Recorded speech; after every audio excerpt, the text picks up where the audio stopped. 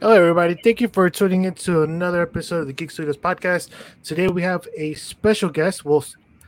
I will give him first round before you guys.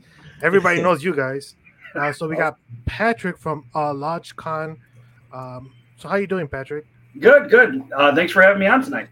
Oh no, thank you for joining us. And as always, we have Ernest, who goes by different names today. He's Mr. Pusherman. We got Kevin, who's going by Mez today. These guys change their names all the time on the screen, so just you kind of have to roll with what they use. I'll see if I can change mine later. So, Kevin, first off, tell us a little bit about LodgeCon. What is it? A little bit of information around it. Sure. LodgeCon is a 2-day long board game geek seminar panel cosplay vendor hall convention. We started roughly 7 years ago, and we've progressed every year so far in size and geekiness. We're a family friendly event for the most part. Generically speaking, we're free to attend. As silly as that sounds, we have a vendor hall and a seminar and panel hall. Anybody can come in and shop. They don't have to pay to come in. Anybody can come in for free to attend the seminars and panels. That's all free. The only time you pay is when you go into the game hall and you want to play the board games or the organized play games like D&D Adventure League or Pathfinder and Starfinder or the Magic the Gathering tournament or the Age of Sigmar tournament that goes on every year at our convention. So we're anything I find geeky and entertaining, I squish it into the building. Oh, nice. Respectable. So would you say this is a good place for people who is this more for experienced players or even for amateurs? People, yeah, amateurs. I would say noobs, right? But amateurs. I would say both really can get some enjoyment out of it, but I would almost say for the new players. It's more beneficial for the new players. I know when I was a kid and I used to go to some of the larger conventions around, not that I'm going to name them or name drop anybody, but I would go to a couple of the larger conventions. And when I'd show up, I was lost. And it took me years to figure out how to navigate those larger gaming conventions. And we don't have that problem. We're not a massive game convention. We're not an Origins or Gen Con or anything like that where there's, 50,000 plus people attending these things. We're in the hundreds, but at the same time, we're small enough of an event to handhold people to get them to where they want to be.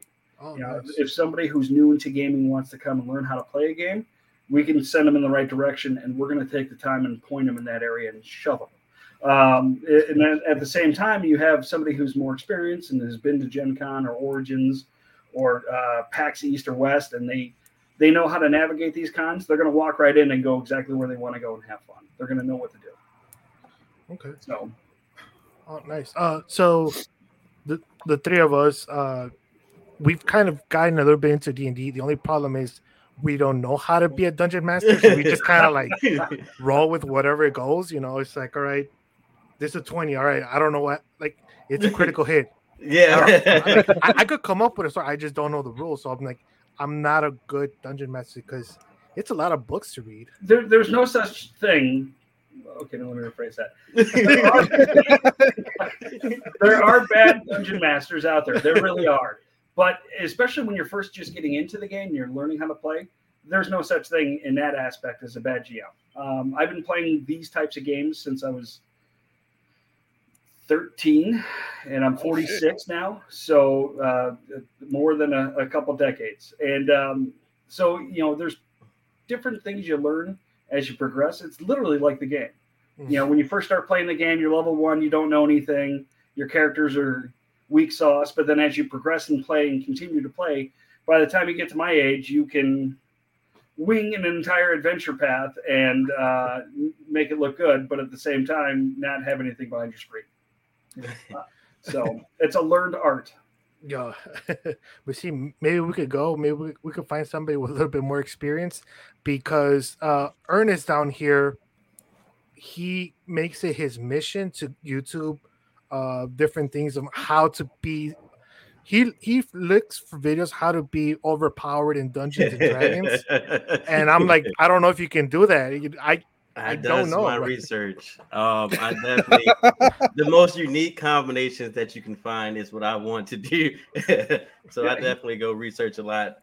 He's a power player or a role player, and the type of role where you're referring to the dice rolls, not the acting role. Yeah, that's your niche, which is fine. That's totally cool. There's all different types of players out there in the settings. There's role players, there's rule lawyers, there's noobs, there's pros, there's legends, and so on and so forth. Okay. It's three noobs and a legend. Hey, that would be an amazing title, by the way, for if we start this D&D series. That'd be a good name. The three noobs and the legend. Not bad. I'm glad you guys are getting into role-playing games. That's pretty cool. Have you tried anything besides D&D, or is that the only thing you've done so far? I tried. What was it? It's kind of like Dungeons and Dragons, but it's a different concept. What was it? It was. Was it Pathfinder? No, it wasn't Pathfinder. Savage Worlds. Well, while you think about that, I'll think about it. Me personally, so I would say D&D is the only actual role-based playing board game that I do, but now online and multiplayer games, I do play a lot of role-based games. Like Final Fantasy is huge for me. That actually got me into my first open world multi-online player role-playing games. Well, they're all related. They're all of each other. That Fable was a great role-based game. Oh yeah. Any decision-based game really started me into I can affect things based on my choices. So I don't have to just be a good guy. I can actually do what I want to do. Yeah, D&D in theory, and a lot of people claim that D&D is the grandfather of all games, for at least the modern games. As far as video games, tabletop games, card games, a lot of people will say that D&D was the center point where it all started, and from there you get all the branches all the way up to, your multiplayer games online, to your solo games on PlayStation, to more relevant current video games and or tabletop games out in society. They all kind of trace their roots back to D&D, because essentially all D&D is, it's a computer game played with dice and paper and imagination. That's all it is. That's basically the dice rolling is the foundation of every video game that's out there for the most part. Other than some player skill with first-person shoot'ems, every video game out there can trace its roots back to D&D. I was gonna say the closest I could get to being good at D&D is the Dungeons and Dragons board game. I was trying to grab it. It's right behind me, but it's under all these stuff. Let me try and grab it. I might make a mess. Hold on. Well, why you do that? Dopey, have you ever played anything? Have you ever played anything other than? No, I'm actually still frankly new to D&D. I've been wanting to get into it, but I haven't been with certain people who also want to get into it. So it's I always have it in the back of my head, but I haven't had people that with the same with the same mission be like, hey, you know what? Let's give it a shot. Yeah. And that's how normally it goes. There's always people that kind of do want to start putting their foot in the pool, but then they want to back up like, nah, it's gonna ruin my life. I'm gonna I'm like, bro, it's a fucking game, G. It's like, come on, let's just have it. Let's give it a shot. We can all agree that there's been one game that we've got so addicted to that we couldn't put it down. Final Fantasy was that game for me. I spend real life money on Final Fantasy. It happens. Yeah. There is a game where I've spent a lot more money than I would like to say, and it's a mobile game. My girlfriend listens to this, so I only spent $500. That's still a lot for bro. But so here is the board game. So it's a Dungeons and Dragons board game. Oh my lord! Let me see the back of that. Okay. It's upside down. Upside down. Other way. There you go. I didn't put it right when I closed it. Gotcha. Yeah, no, I've been playing D&D since the age of 13. And there's kind of a funny story behind it. I'm old enough to where when I was a kid growing up playing these games, there was this thing called a satanic panic. If you guys have ever heard of that before. I remember. Yeah, well, I remember hearing about it. Yes, please explain that one a little more. It caught my interest. It caught my interest. Well, back in it was like the mid to late 80s, I believe. It might have been in the early 80s. But anyhow, there was parent groups and media and everybody freaking out over D&D, the game, because they blamed it on some unfortunate incidences that happened to some kids when they were younger in the 80s. And so instead of saying, hey, these kids need help with, home life or, emotional stuff they were going through or whatever the case may be for those individual kids, they started blaming the outcome of their choices on the fact that, once or twice they play D&D. Oh, it's the devil game. And it's like, what the heck? That doesn't make any goddamn sense. Modern parents, you gotta love that. It still happens to this day. I know that's why. It's like they can't. They don't want to take responsibility, so it's like fuck it. You know what? It's that game's fault. Basically, yeah. And so when I was a kid growing up, D&D, I just started getting into it. I was 13. I think I was in junior high or right around junior high. And a friend of mine, him and his older brothers played D&D. And he wanted to introduce me to the game because we were good friends and we lived near each other. And I was like, oh, sure. Okay, why not? Let's. Well, my mom, God bless her, being a typical parent from that age group, found out about that game. And I tried to explain to her that the premise behind the game is you're good defeating evil. Right. That's the whole premise. That's like the whole shtick of D&D for the most part. 99% of all games is your good guys beating the crap out of bad guys. Yeah. But there was still that stigmatism around the game that to a certain point I was getting so much flack from my mom that she didn't want me playing. And then so my buddy and his brothers also played a different game called Shadowrun. Mm.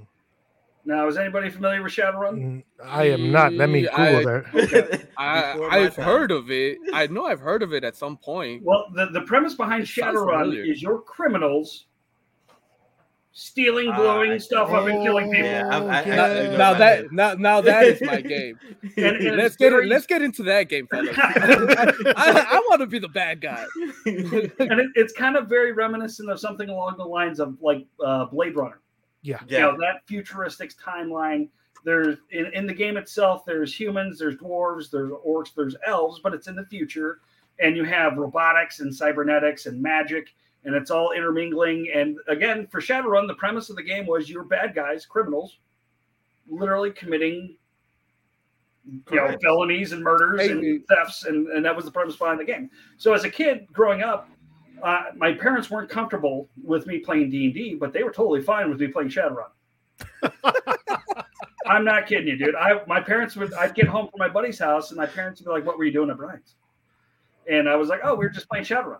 And they're like, "Oh, okay." You weren't playing D&D. No, I wasn't playing D&D. I was playing Shadowrun. Totally different game.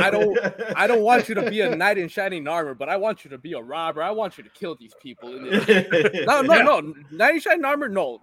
Nothing, no questions. Not in this house. And to be fair, the Shadowrun game is pretty fun and it's a pretty good game. But again, the night and day premises, night and day. Yeah. And then by the time I got to be about 16 or 17, somewhere in that ballpark, my parents had lost all control over me. I was already kind of on my own kind of a deal. And they were just like, just don't get in trouble. And I was like, okay. And now, even to this day, my parents are like, "You going to go play D&D? Tell the boys we said hi." It's like, okay, Mom. No, I totally understand it. So I went through something similar, and I like telling the story, but it breaks my heart every time. So when I was younger, what's it called? My parents decided to take us back to Mexico. We lived in a bad area, so from there they're like, you know what? Let's get them out of that bad area. hopefully, like they'll be spared from, the crime area that's around there. So we went to Mexico, and we ended up going to a Catholic school.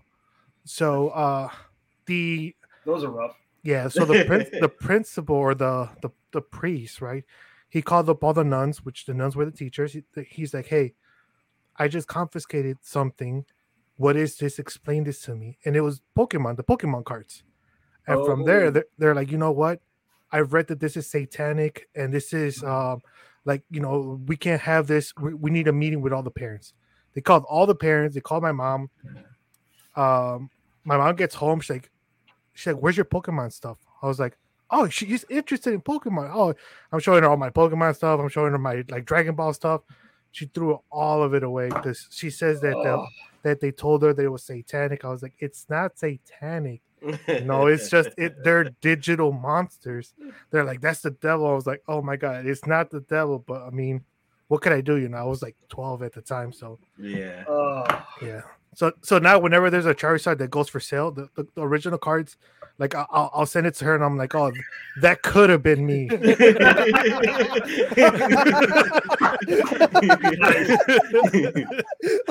Oh my god. Well, and that's the thing I never understood on the pure panic of everybody back in the day, and the simple fact that what I got out of playing those games, D&D and Shadowrun, and other games we played in my youth, is what I got out of it was, one, a better comprehension of math and English, because of all the dice rolling and the quick calculations and all the reading of the rule books. My education would not be what it is today if it wasn't for those games back in the day. Along with that, I've developed, I call them the guys. I've got this group of 10 guys that we played games with our entire lives. So from 16 to 15 to all the way to the one buddy of mine I met at 13, to this day, we're still playing games. It's been 30 years. Yeah. We did something right because we're all still friends. We all still see each other and hang out with each other. We all help each other if we need a hand with something. Mm-hmm. We formed our own little, for lack of a better word, cult around these games. And in fact, just a few months ago, the wife and I ended up moving a little further south than where we were a year ago, actually 2 years ago. We bought a house and moved in just this last November. So we're almost coming up to a year in the new house. Okay. So the other day, the wife gave me a honey-do list that was a mile long. Not the honey-do list. She's like, "Here, take the kids, go do this honey-do list." And, she said she had to work that day, and that, when I got home, I'd get home and she would be home later that night. And I said, "Okay, cool."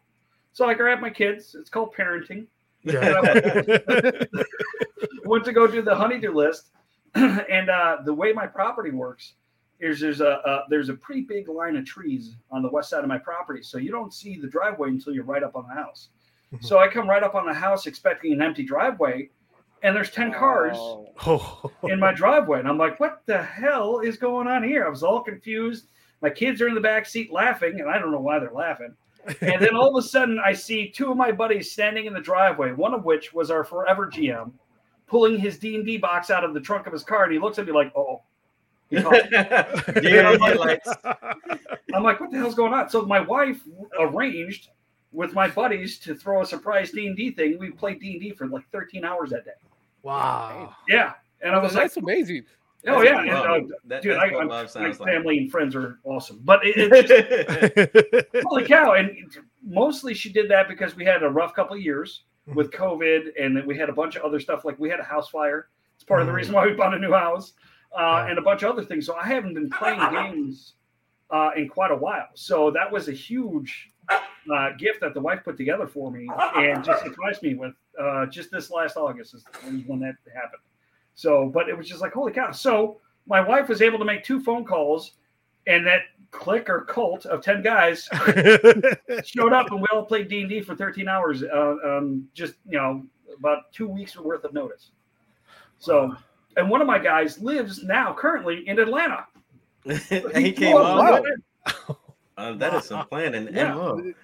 So I have to ask, how did you go from 13-year-old, I'm gonna assume like playing in the dining room or a basement or a garage Basement. to I feel like it was a basement. But how did you go from playing a basement in D&D to running LodgeCon?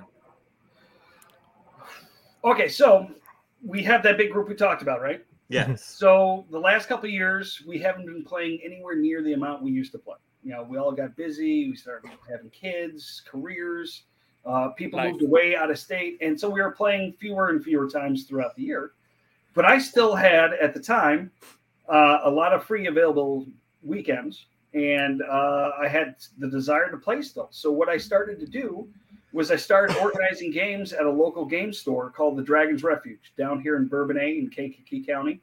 And that's where we started playing organized play Pathfinder, which is similar to D&D Adventure League, where it's an organized living campaign where you go on adventures, you report the adventures, and it affects the outcome of the world. Pathfinder is the inheritor of D&D in many respects. And in fact, full disclosure, I am or was or at one point was a venture captain for Pathfinder Paizo, in particular, the Organized Play Foundation, which was their group of volunteers that would arrange games at different conventions or different game stores. So what I was doing in the beginning is organizing adventures at a local game store because I wanted to play.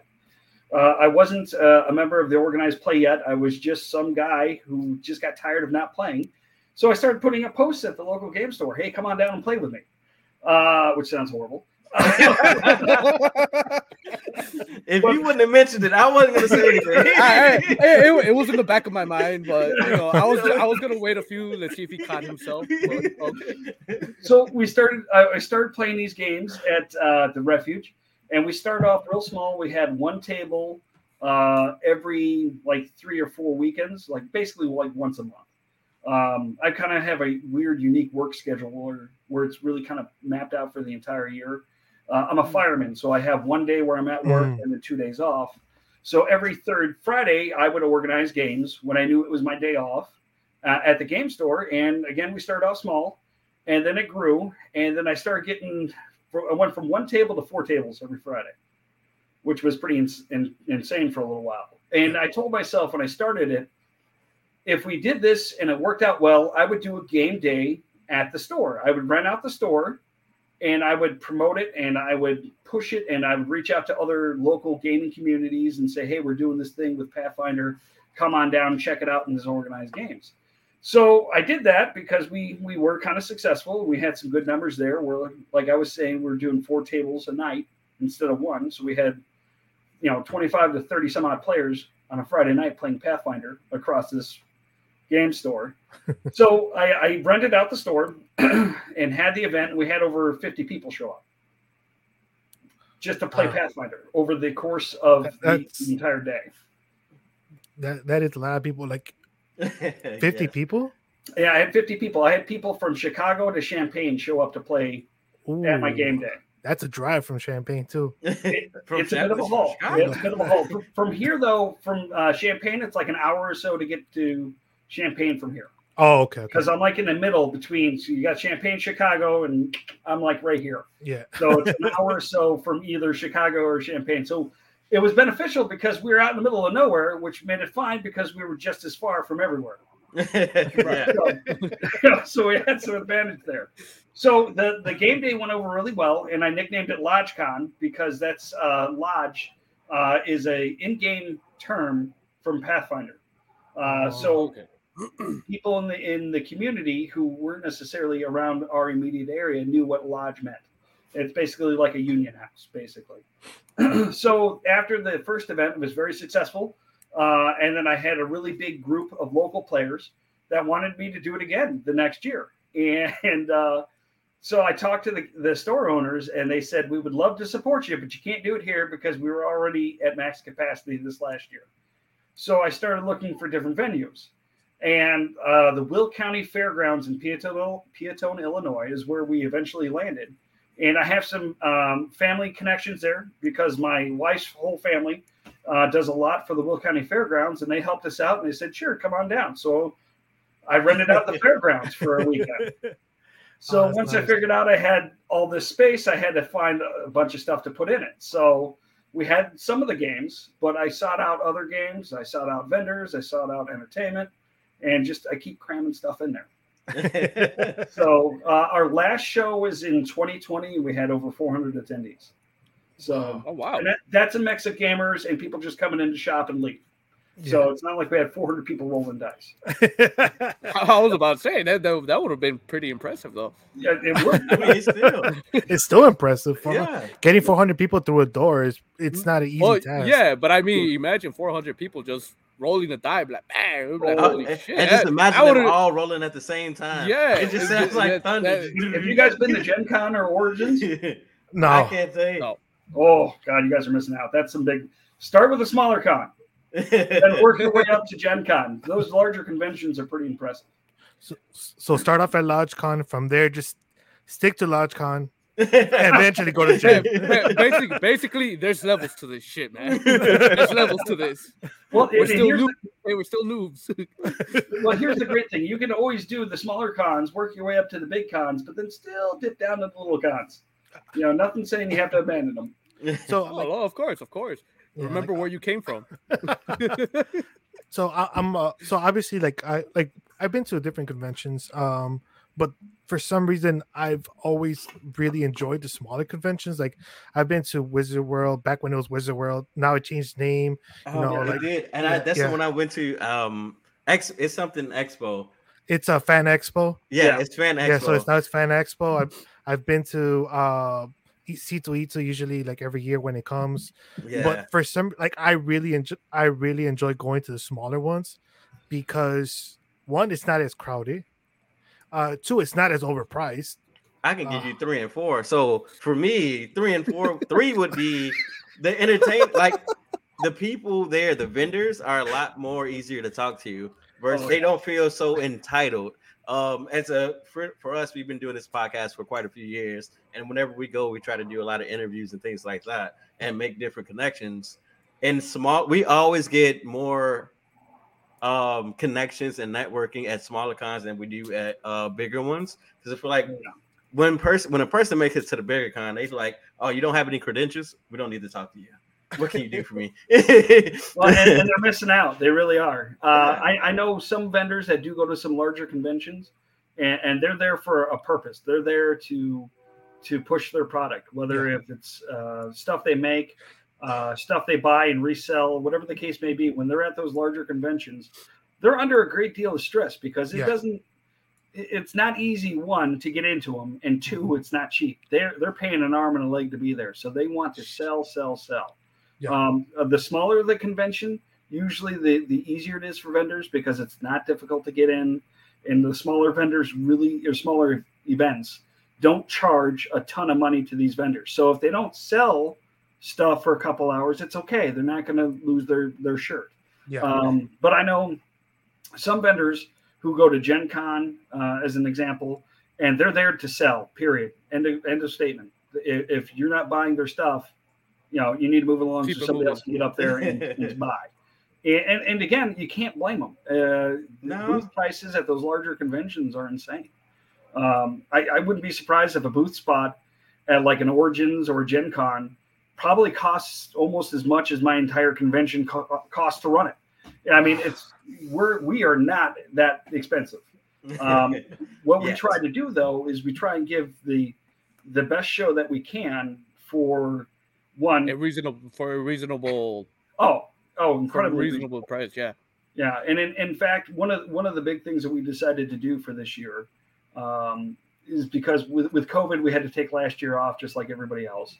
But there are some of my vendors that lost their businesses because they didn't have those shows to go to right after another. There still are technically some vendors that just go from show to show to show to show to show, and that's their living.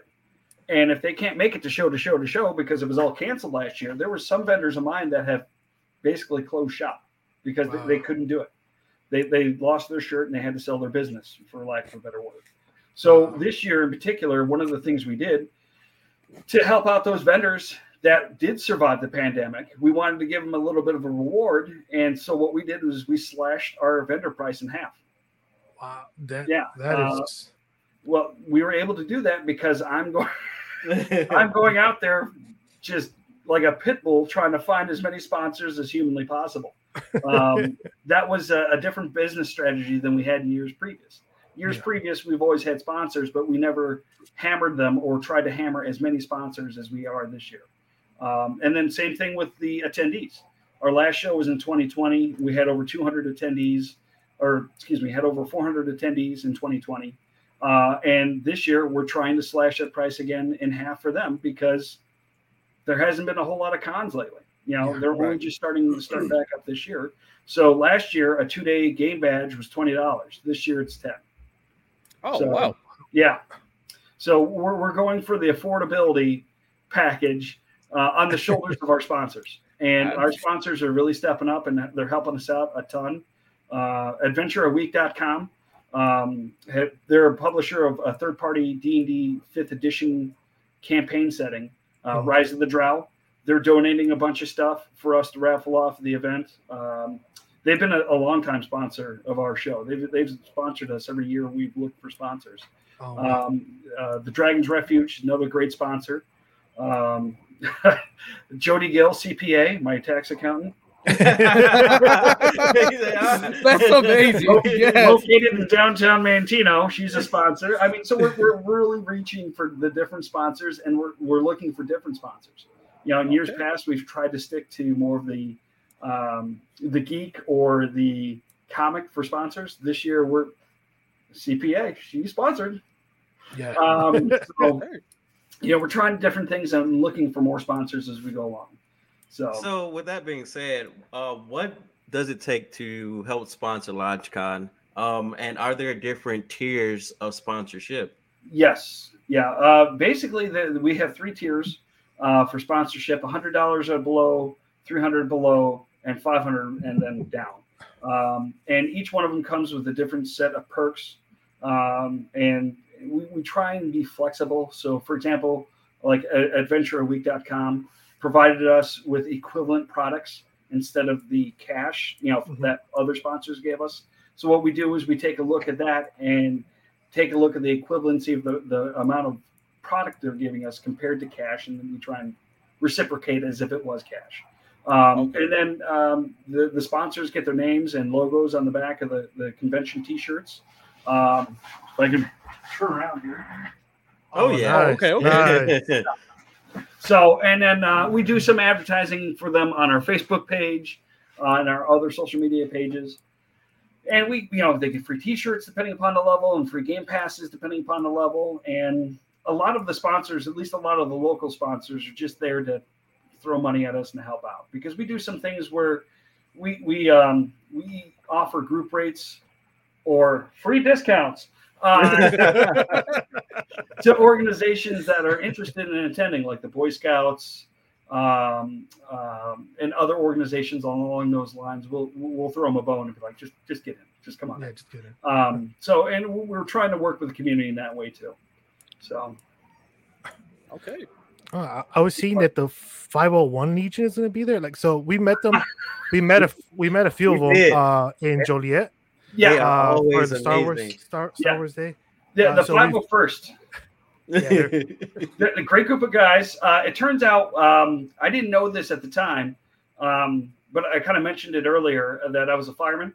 Yeah. And one of our dispatchers through the dispatch center that responds and works with us, one of their dispatchers happens to be a member of the 501st. Oh.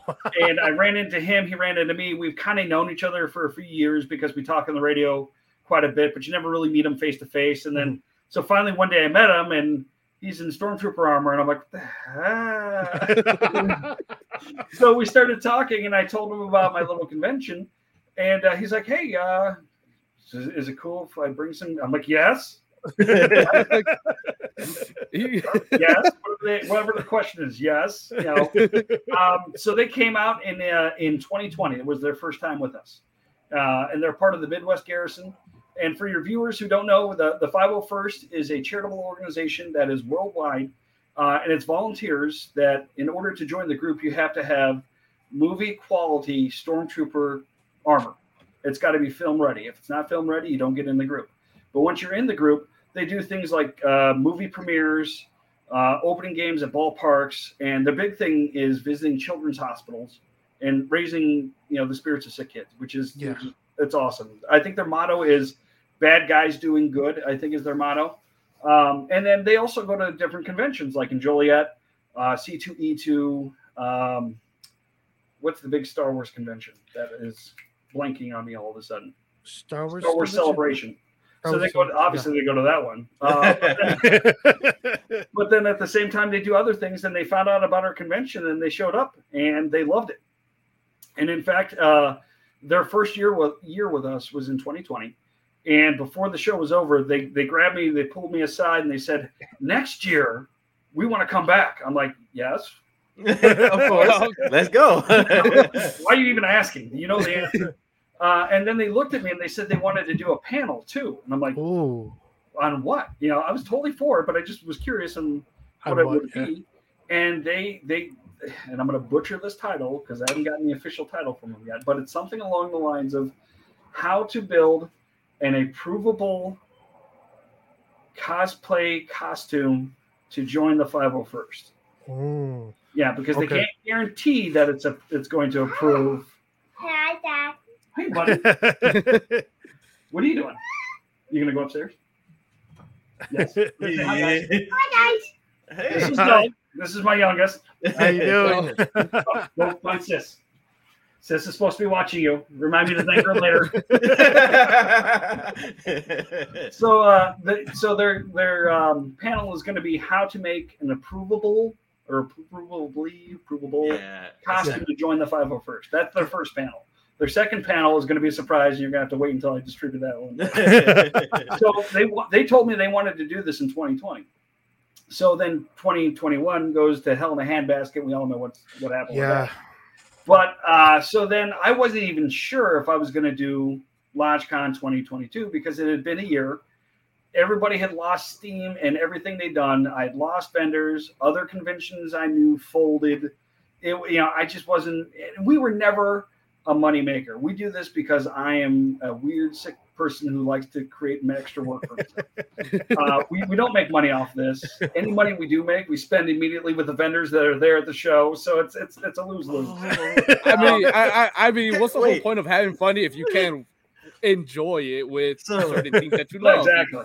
It's understandable. I got to interject right there because I have to admit, Miguel is my right. He knows. When we first started going and we just started doing interviews, but when I joined GeekStudioz and started doing interviews, we were going to like toy cons and game cons, and I was just surprised at how much money that I was investing. I'm like, we're not supposed to be spending money here. We're coming here to work, and I'm like, everything that I'm working for is going right back into this. Like you cannot not leave a con with something. And the quality and the amazing people that you meet, you have to. Oh, yeah. Well, it's not just me. It's my wife who's a geek and my children who are geeks. So I feel bad for your wallet. I feel bad for your wallet, my friend. You're definitely. I can't retire now. Yeah, I'm not gonna lie. Like, I am a little jealous. Like, my girlfriend is not really a geek. She likes like witches and Harry Potter. That's as close as she'll get. That's geeky. But she won't play Dungeons and Dragons. She won't watch Lord of the Rings. None of that stuff. Really? Yeah. Like, so luckily my kid is a geek, so that's what kind of helps me. And then obviously, I have these two guys. A Harry Potter game, 5th edition. That's how you handle it. Yeah. So just work your way up. All you gotta do is just fit it through the crack, and you got it right where you want it. So I wasn't even sure if I was going to do LodgeCon this year, and many months ago, the lead point man for this area's 501st sent me a chat one day. He's like, "Hey, you got a minute to talk?" And I was like, "Oh yeah." So he calls me real quick, and I said, "Hey, what's going on?" And he immediately cuts into, "So LodgeCon this year." I'm like, oh, I guess we're doing LodgeCon this year. Okay. To be fair, I was kind of like on the fence. I was like, I don't know, should I not? Maybe I'll wait another year. But then the likelihood if I would have waited, it would have been horrible. So, they basically called me up and said, LodgeCon this year, we're going to do this. And I said, oh, okay. So that as soon as I got that phone call, I looked at the wife and I was like, we're doing LodgeCon this year. And she's just like, okay. So that is cool though. I'm not gonna lie, that is cool because I'm going over the featured guests and vendors. Yes, that's where I'm getting the names right. Gotcha. So we got Robert Neil Geiger. Yes. This is where it's going to sound funny. I have a surprisingly large amount of friends or acquaintances I grew up with who are in interesting geeky situations that I dragged into the convention. He was a guy I went to high school with who's a self-published author. He's put out 3. He's working on his 4th book now. He goes to Gen Con every year to promote it. It's very geeky books that he's putting out, but he's been working on these books for years. And he's, again, a friend of mine who I've known for many years. And I just, hey, you want to come hawk your book? He's like, yeah, come, sure. So we stick him in the vendor area and he sells his books, excuse me. So, and then another friend of mine, a very close friend of mine, lives in the city of Chicago. He's a movie critic. And so he comes down and does panels about geek movies at our convention. Comes down for a Saturday or comes down for a Sunday or whatever, because it's been different years. And he comes down, and the last one I remember he did was State of the Union. It was the State of the Union of geek movies, or the State of the Union Marvel movies, and it was right before, I think it was Infinity War. Oh, that was so it was him and 2 other, because he brought 2 buddies, 2 other movie critics from Chicago, 3 of them all together came down and had a panel about the Marvel MCU universe and the greater implications and how the movies are all obviously being pushed out cinematically, the qualities, the hot parts of the cinematography, the costuming, the full spectrum of an actual critical review of these movies. And it was amazing. Oh, nice. Yeah. And then we've had Illinois Storm Chasers. I don't know if they're going to be back this year. They've been one of our regulars for many years now, but they usually come in and do a panel on severe weather, things like that. Because it's kind of geeky. If you think about Tornado, that was a great one. It was a great, actually very underrated. Twister, right? Yeah. So, I almost wanted to chase tornadoes after watching that movie. Right? Like I thought about it. Hey, there was a brief moment in my life I wanted to become a meteorologist. A brief moment. See, there's a difference between being a meteorologist and actually trying to chase a goddamn tornado. I feel like it was all in the same category. I'd be in the studio. Your weather this week. Exactly. I'm safe here. I'm not an adrenaline junkie like that. But I am. Which is why when we go to D, why do you think when I go to DD and we play all these games, I'm looking up all of these combinations and tactics because I'm an adrenaline junkie. I want to be the battle junkie. I want to fly from the sky. And I want, the 1,000 person rail canning. Like I want to do things like that. See what I mean? How can I be a dungeon master when I don't even know what that means? You wing it. You just say, "Oh yeah, of course." Roll the dice. Just roll the dice. Let's see what you get. That's why there's that screen. You're supposed to have a screen. You don't have to have anything back there. You just have to have a screen. And then just pick up the dice and drop it and be like, "Nah, it didn't work, man." It was a 2. Sit your overpower down. Sit your overpower ass down. Oh man. But so I am seeing that there's other games that people can play. So there's Dungeons and Dragons, Hero Quest, Pathfinder, Starfinder, and Magic the Gathering. Yeah, there's a Magic the Gathering tournament that's being put together, and I should hopefully have something on that soon to post on our Facebook page. But that's going to be a charity tournament to raise money for Special Olympics, the Torch Run. Nice. So there's a lot of conventions and events happened around this area, and a lot of them folded or had difficulties. And in fact, this, along with one or two others, are kind of being sucked into LodgeCon. The cosplay and another aspect are kind of being brought into the convention to try and give them a forever home. Mm-hmm. We're going to do this convention this time of year, moving forward for the rest of God knows whenever. And we're trying to provide them space and opportunity to hold their convention and a large enough, or to hold their tournament, that is, in a large enough space so that way they have the opportunity to raise the money for the charities that they want to work with. So, and he's a great guy, Al, who's putting that together. Hopefully I'll get something soon and we'll be able to post that up. And another one of those conventions that kind of fell down during COVID was, it was known as Kankakee Cosplay Chaos. It was K2C or C2, but now they're just Cosplay Chaos. They've lost the letter. I mean, COVID took them out. But they're a cosplay convention that is, again, one of those things that's kind of being brought into our convention. And we're giving them space and opportunity, and they're going to be holding a cosplay convention during LodgeCon. So we were fortunate enough to have a strange business model where we weren't making money, but we weren't losing money. And other than just the work, myself and a few others put into it, there's really no cost to us to do this. While some of these other conventions, we're literally trying to live year to year to year on their previous years. And when COVID hit, it took a lot of the steam and took a lot of the legs out from these smaller conventions. So yeah, it did.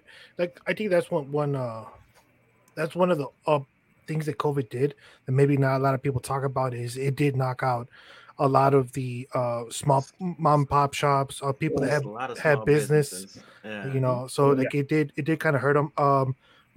I know around here there's a convention that usually pops up once a month. It's maybe I want to say 20 minutes away from my house. It's called ToyCon. And what's it called? So I know I've talked to the organizers there, and they tell me the same thing. Like there's a few vendors that had to, stop. Yeah. And I was like, man, that's crazy. Like it is crazy. And what I find funny is how a lot of these convention organizers, like you guys know each other and you guys are like get along, and like I always thought it was rivalry, right? Where it was like, no, my convention is better than yours, right? But it's not. I would go to one in Midlothian. I would see the guys from ToyCon. I was like, what are you doing here? They're like, well, what are you doing here? Well, to steal a quote, a rising tide raises all ships. Yeah, it's just that simple. If our convention does good, it's going to help the next convention down the road, and vice versa. It's not a competitive atmosphere amongst the different conventions. There's a certain flat level amount of respect to where you try not to step on your neighbor's toes. You don't try and poach their weekend. You don't try and poach their vendors in the sense that you would steal them away permanently from an event. But like one of the things I do as an organizer is when I go to conventions, and I go to a lot of them for two reasons. One, I do what's called vendor shopping. Mm-hmm. I go to a convention. If I see a vendor that's motivated, energetic, outgoing, has a product or item that I find appealing or interesting, I try to invite them to our show. The other thing I do while I'm at these other conventions is I introduce myself to the organizers, and I get a quick rundown of their convention because I want to know what they had success with and what they didn't have success with. Right. And we cherry pick from each other great ideas. And in fact, it happened to me 3 years ago. All of a sudden, these two gentlemen came out of nowhere, and they're like, "Hey, are you the organizer of LodgeCon?" And I'm like, "Yeah, I'm right in the middle of the show." I'm like, "Yeah, what do you need?"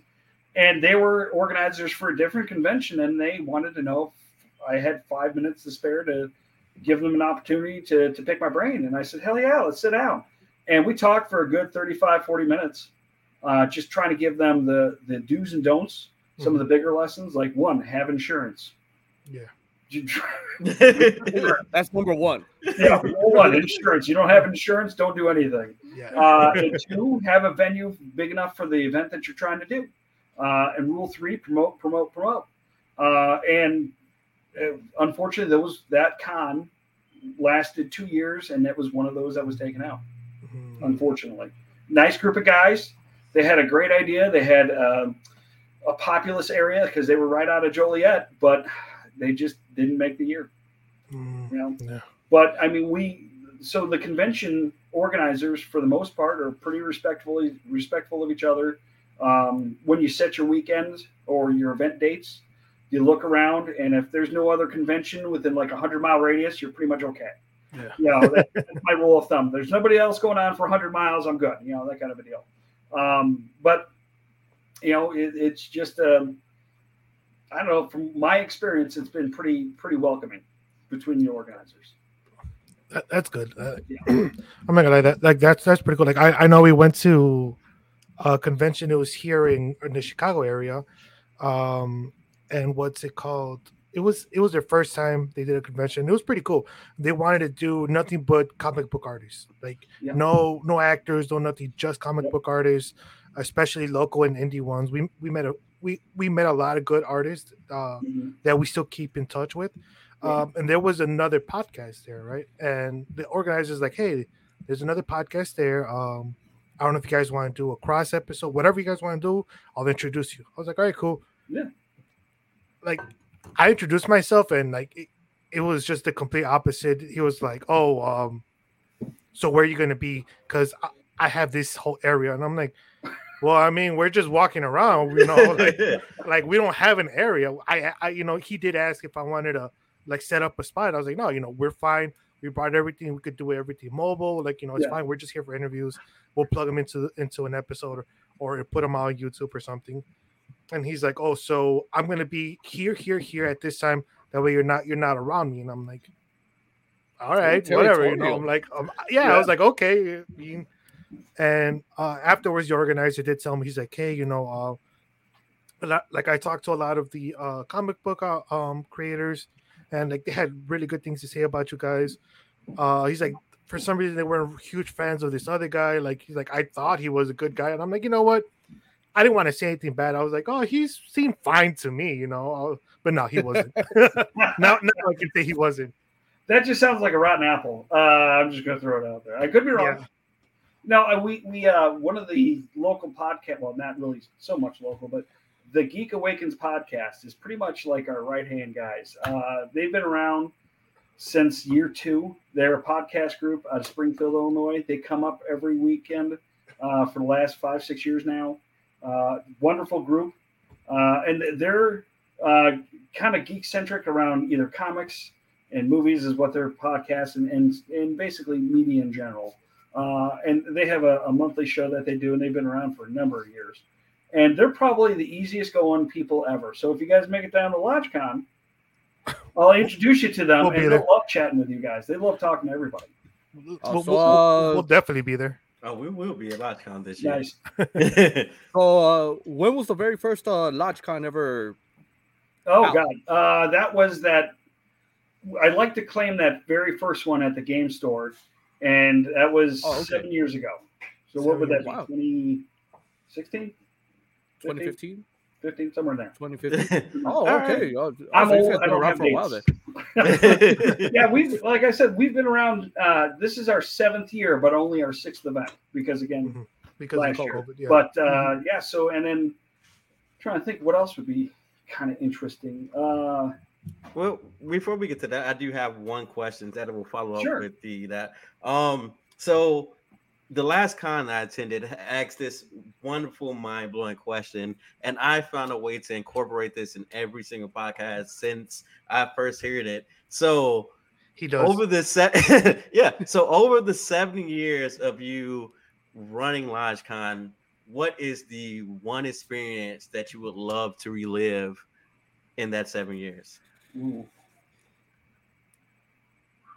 That's a good one. Right? Yeah. When he first asked me that, I was like, "Why are you asking me?" All right, it wasn't even at my convention. I was at another convention doing my vendor shopping, and I wasn't even in like LodgeCon apparel. And somebody walked up to me and said, "Hey, you're the LodgeCon guy, right?" Oh.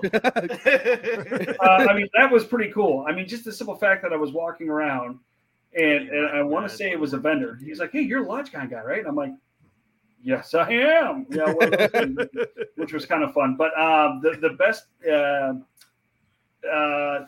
that's a tricky one.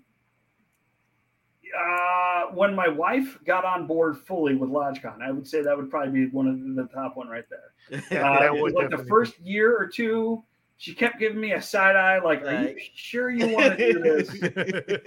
And then like the year 3, she's like, "I don't know if I want to do this." And then year 4, she was like, "We're doing this." So yeah, so I year 4 is that was it when the wife was fully on board and she was dictating stuff to me, and I'm like, "Yes, dear." At year 4, it was no longer yours, it was ours. Right. Yeah. I like to point out to her that I'm the chief executive officer, and she likes to point out she's the chief financial officer. So it's like, yes, dear. Yes. So where does the power reside? With the purse. That's what we have an equal relationship. I earn it, she spends it. It goes there. It couldn't get any more equal than that. It couldn't get more equal than that. No.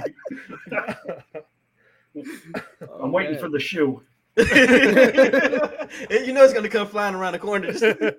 She'll wait until I'm off the podcast. She doesn't want witnesses. She's smarter than that. Always marry up, gentlemen. That's my only advice. Always marry up. I did that. She figured out too late, and now we're stuck with 2 kids and 20 years of marriage. She can't leave now.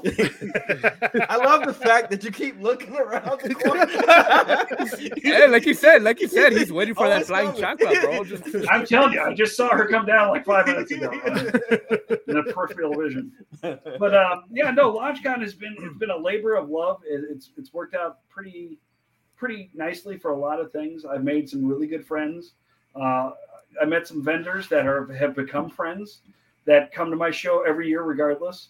I had vendors that would have came last year if I would have held the show, which it sounds crazy, but they would have. I've made some fun game time at the events. I've learned a lot about project managing, budgeting, promotions, networking. I've learned a lot of those things over the last couple of years, and it's worked out pretty well, and it's served the convention pretty well. Like I said, our first year we had 50, and our last event we had over 400. So every year we've kind of ratcheted up the number in attendees. So I'm a little nervous, I will say, that with this year, because we had a year off, and I know some of our vendors and some of our attendees aren't coming back. So we're reaching out there, trying to reach out to more groups, more gamers, more vendors, to try and fill those voids of those individuals we know aren't coming back. So I don't know what our general attendance is going to be this year. I'm hoping for good numbers, praying for good numbers, but you get what you get. Yeah. So. Right. Like, no, I have a feeling it'll be good numbers. I think that definitely what's it called, because of COVID, a lot of people have been locked inside and they kind of want to go out and do something. So yes, I do know that that's one thing that's happening. So that will probably give you, who knows, you might get over 400 people this year. I would like to see that. As long as we're growing, we're good. It's when you stop growing that you have issues. I got you. And to be fair, if we're a little low this year, I'll take it because of what happened. But from this year forward, we're going to continue that growth. So we'll rent a bus. We'll rent a bus and start busing people over there from Chicago. I would appreciate that. So with the return of LodgeCon coming back this year, what would be one thing that you wish your attendees will leave with? Like, let's say first timers or returnees that are, like, what will be the one thing that you hope that they will leave with, like a great memory or, just something from your perspective? One, the overall impression that you can get knocked down and get back up. That being an impression. Yeah, we can get kicked down. Let's get right back up as soon as you get kicked down. Okay. I tell my kids that all the time. You're allowed to fail. You're allowed to fall. You're not allowed to stay down. Get up. Right. So, and then generically speaking, we got Dan the Bard. I did see that. Wait, so let's just hop on it. So before this podcast, I was sitting. Of course, I was doing a little bit of research about LodgeCon. I sent them countless videos that was posted. I'm like, this guy, Dan the Bard. I'm like, I gotta meet him. Oh yeah, he's coming Saturday. Dan the Bard. First off, he's a real nice guy, real nice gentleman, super cool guy. But his shtick is awesome. You know, dresses up as a minstrel, sings funny songs about D&D. It's just hilarious. So I'm hoping everybody gets a chance to check him out. I hope they enjoy the games. I hope they find a game that they like and they have fun playing it. Or I hope they find a new game they never knew existed. I hope they find an old game that they haven't played in forever. I just want people to come in and enjoy themselves. Yeah. Okay. So I do have one question. Which we could see if there's any other questions after this one, just because it's already an hour and I don't want to take too much of your time. Oh wow. But what's it called? Right. So I feel like the geek culture is starting to be very popular, and it's starting to be kind of like the new fashion statement, almost, right? Like, Yeah. So for example, for you that you grew up where being a geek, it wasn't as glorified as it is now. Like when we were growing up, Oh my God. we couldn't watch anime, we couldn't read comic books because you get made fun of, different things like that. Basically, hiding in the closet. Oh yeah, dude. No, Yeah. my lord. Yeah. No. Nobody in my high school openly talked about playing D&D. Nobody. That group of 10 of us. Mm. We didn't tell anybody. Yeah. No. You didn't even talk D&D anything near the school. I grew up in a small town out in the middle of rural nowhere, and you had people beat up for wearing glasses. Yeah. You didn't talk about, I played D&D this weekend. No, that never happened. And especially the age that I grew up in like the late 80s, early 90s. Oh, my Lord, no. Oh, and then now, like you were saying, the popularity of all this stuff is, I'm going to say it's heartwarming, because when I was a kid, those were my favorite things, and I couldn't share them with the general public. I couldn't just look at something and be like, oh, I crit on that. I can say that now, and somebody's going to know. Even if they don't play, they're going to know a crit means you did something really good. Yeah. Right? If I was a kid and said that, they're going to look at me and send me to get mental health. Right? So the fact that it's kind of come out into the lexicon of pop culture. I mean, you've got TV shows like Stranger Things, referencing D&D and the popularity of that show. You have all sorts of different podcasts, YouTube channels, Twitch channels. You have all this immersion and access into geek culture, including excellent TV shows, excellent comics, movies. I will say one of the benefits of COVID is it started the decade of the geek, locking everybody inside, literally, because I would say even up to 2020, it was starting to come out, but it really got popularized, and like geek culture after 2020 has skyrocketed. It becomes so much more acceptable now than it was just in 2020. Well, like in 2019, not 1919. In 2019, I noticed that shift was coming. That they accepted vernacular coming out a little more culture, and Big Bang Theory. They were playing D&D on Channel 2. That never would have happened when I was a kid. And the fact that that started in 2018, 2019, and then like you said, we had the beginning of geek culture, the nerd culture, where it just exploded because nobody else had anything to do but watch YouTube because we're stuck at home. And so look what happened. I mean, you got like the Matt Mercer, Critical Role. Critical Role, yeah. Oh yeah. So many different podcasts or just like informational YouTube channels about D&D and Pathfinder and gaming in general. I mean, it's insane. I love it. Don't get me wrong. I love it. It's great. Because like my kids are geeks. Now they can talk about geek stuff at school. So for me, it's awesome. I love it. Oh, definitely. The only con to me for me was my girlfriend tells me, she's like, like, why are you such a geek, right? And like, I'll show him, like, I'm like, did you know that? Because she's likes like that Joe. I can never pronounce his last name. Joe Manganiello. Oh, Joe Manganiello. Yeah. So I was like, well, Yeah. he's a geek. So is Henry Cavill. She's like, yeah, but you don't look like them. I was like, oh, ow. I was like, okay. That would hurt me. That's cold. I'm so sorry. I was like, okay.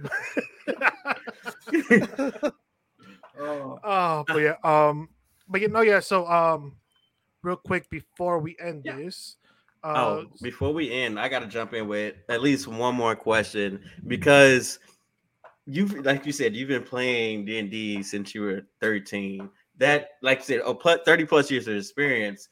And for somebody who's just started, of course, I'm waiting for those moments of sheer awe and amazement. So what has been the most memorable campaign that you've ever played in? So that group of 10, we've got that one forever GM. We had a campaign that we dubbed the House of Pain. That lasted, I'm going to butcher these numbers. It lasted over a decade. Wow. And when because we started it when we were in high school. And we went through at least 2 years of high school, 4 years of college. And then it kind of started tapering off to where we would do it like a couple times a year. And then we finally got up to 20th level. And this is back. We started the game in 2nd edition. we stopped it when 4th edition came out. Wow. So that'll tell you how long of a time span that was. But yeah, we eventually stopped doing it altogether. And then every other year we have a Christmas special. We bust out those characters and we play. But that was probably the longest one. We had the House of Pain, Worm Scourge, the Web and the Exiles. I just want to know about that. That moment, that recollection of we can't just call it the Exiles. It's Web and the Exiles, and that's because one guy kept going around with character telling every tavern and bar that he ran into. It wasn't the Exiles. It was Web and the Exiles. And then who am I forgetting? Oh, Storm Riders. Oh, my favorite one, Storm Riders. So yeah, we've had quite, and that was just all under one GM over a span of like high school to literally just in August we did a one shot where we all played bards. It was an entire bard party, and that was glorious. And that was like a 12, 13-hour run, I think, altogether when everything was said and done. And it's just great times. But more to the point, I think you are going to love playing the game, obviously, and then you're going to have a ton of memories. But I think you in particular, I think you're going to end up gravitating from 5th edition to 2nd edition. Because the way we've talked already a little bit, I've gotten a peek inside your head already. 5th edition is a very good game. 5th edition's a solid game. Pathfinder 2nd edition, in my humble opinion, is a better tactical game. And I think you in particular are going to be like, you're going to want that level of, everybody calls it crunch. You're going to want that level of crunch. I don't know about the rest of you, but I know you should. So let me see. All right. What will you recommend, for example, like me, a complete noob and really wants to get into it? What would be a good first game to recommend me to start off, just so I could get the motor running, start getting ready? That's kind of I'm going to give you a trick answer. It's not a trick question, but I'm going to give you a trick answer. Any game is good if you got the right person running the game, period. That's okay. But D&D 5th edition is an excellent game for new people getting into role-playing games. It really is. It's probably the best entry-level game there is. It's easy to learn. It's easy to play. It's easy to figure out the rules. And there's no wrong way to play it. When you get to that point where you want a little bit more crunch, then you'll get tired of 5th edition and you'll want a different type of game. And there's a lot of different games out there. There's Savage Worlds, there's Pathfinder, Starfinder, D&D 5th edition. There's even older editions of D&D that might be more appealing to you, like a 3.5 or 3.0. There's Call of Cthulhu is a different type of game. Oh. No.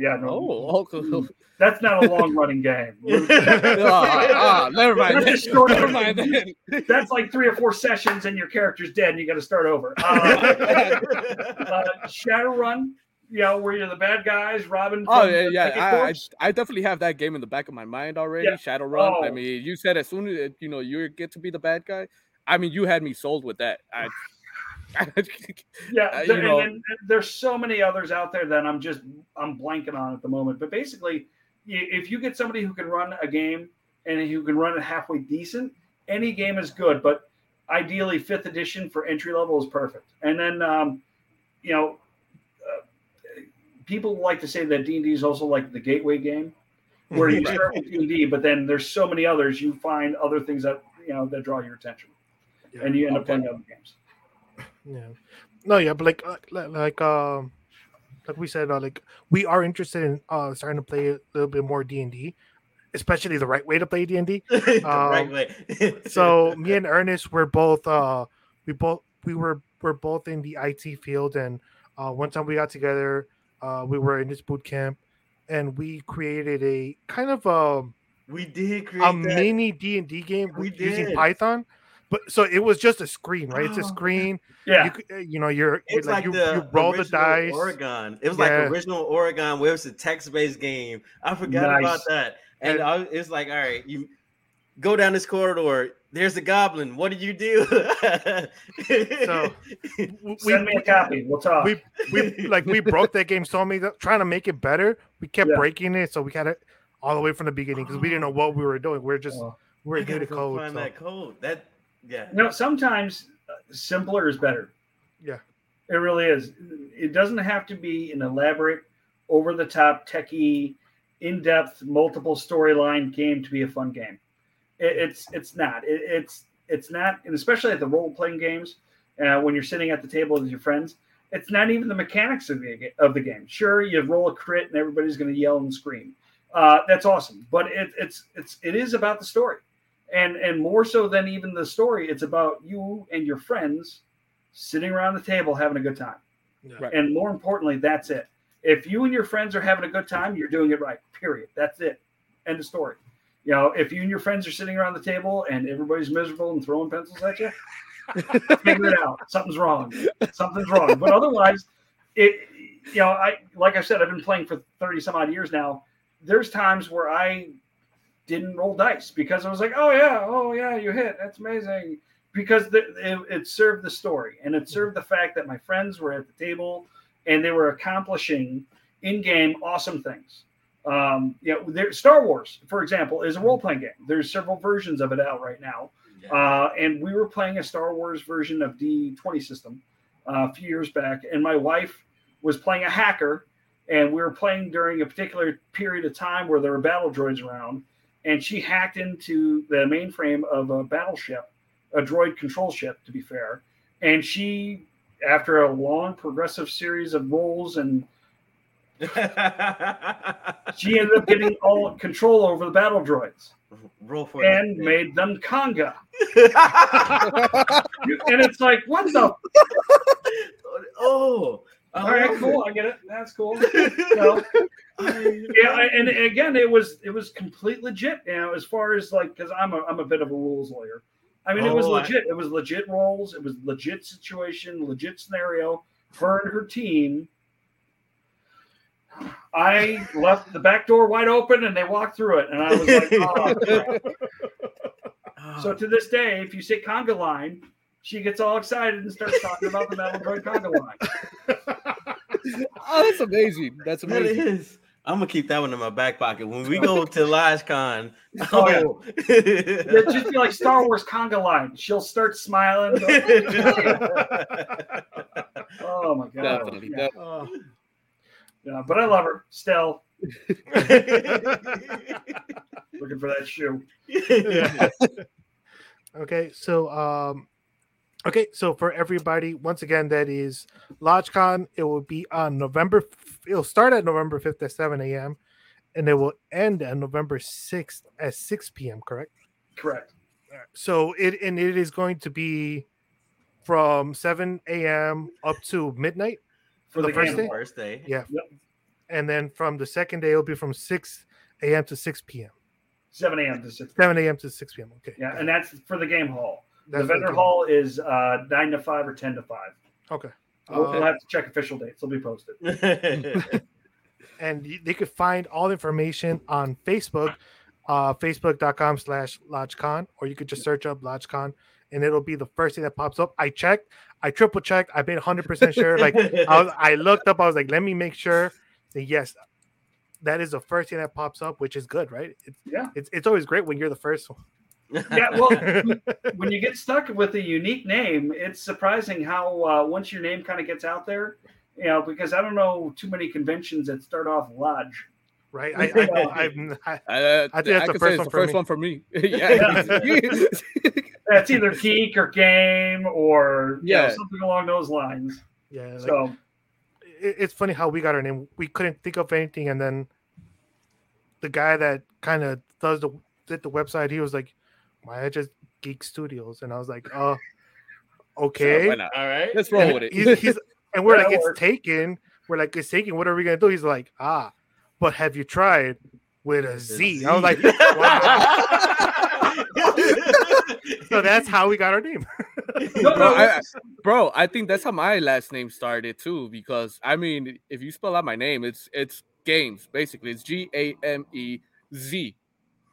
But with a Z, It's not like, have you tried with a Z this time, motherfucker? I'm like, hey, my lineage, my bloodline. It's weird, but okay. that's awesome. Okay. All right. So, is there any other social media you would like to plug before we end this episode? No, just thanks for having me on again. November 5th and 6th. General admission is free, and that gets you into the vendor hall. That gets you into the seminars and panels. And a game hall badge is $10 for the weekend. Okay. Beautiful. So we're definitely going to be there. And for anybody that's listening, if you find Ernest at the convention, I will pee in cosplay. Go tickle him. wait, that's aggressive. Challenge accepted. Challenge accepted. No. That's not happening. He doesn't like getting tickled. That's why. This is not happening. But thank you so much for joining, and we will definitely be looking forward to going to LodgeCon on November 5th. Definitely. Thank you, guys. All right. Well, thank you, everybody. You've been amazing. We will see you guys next time. Gang.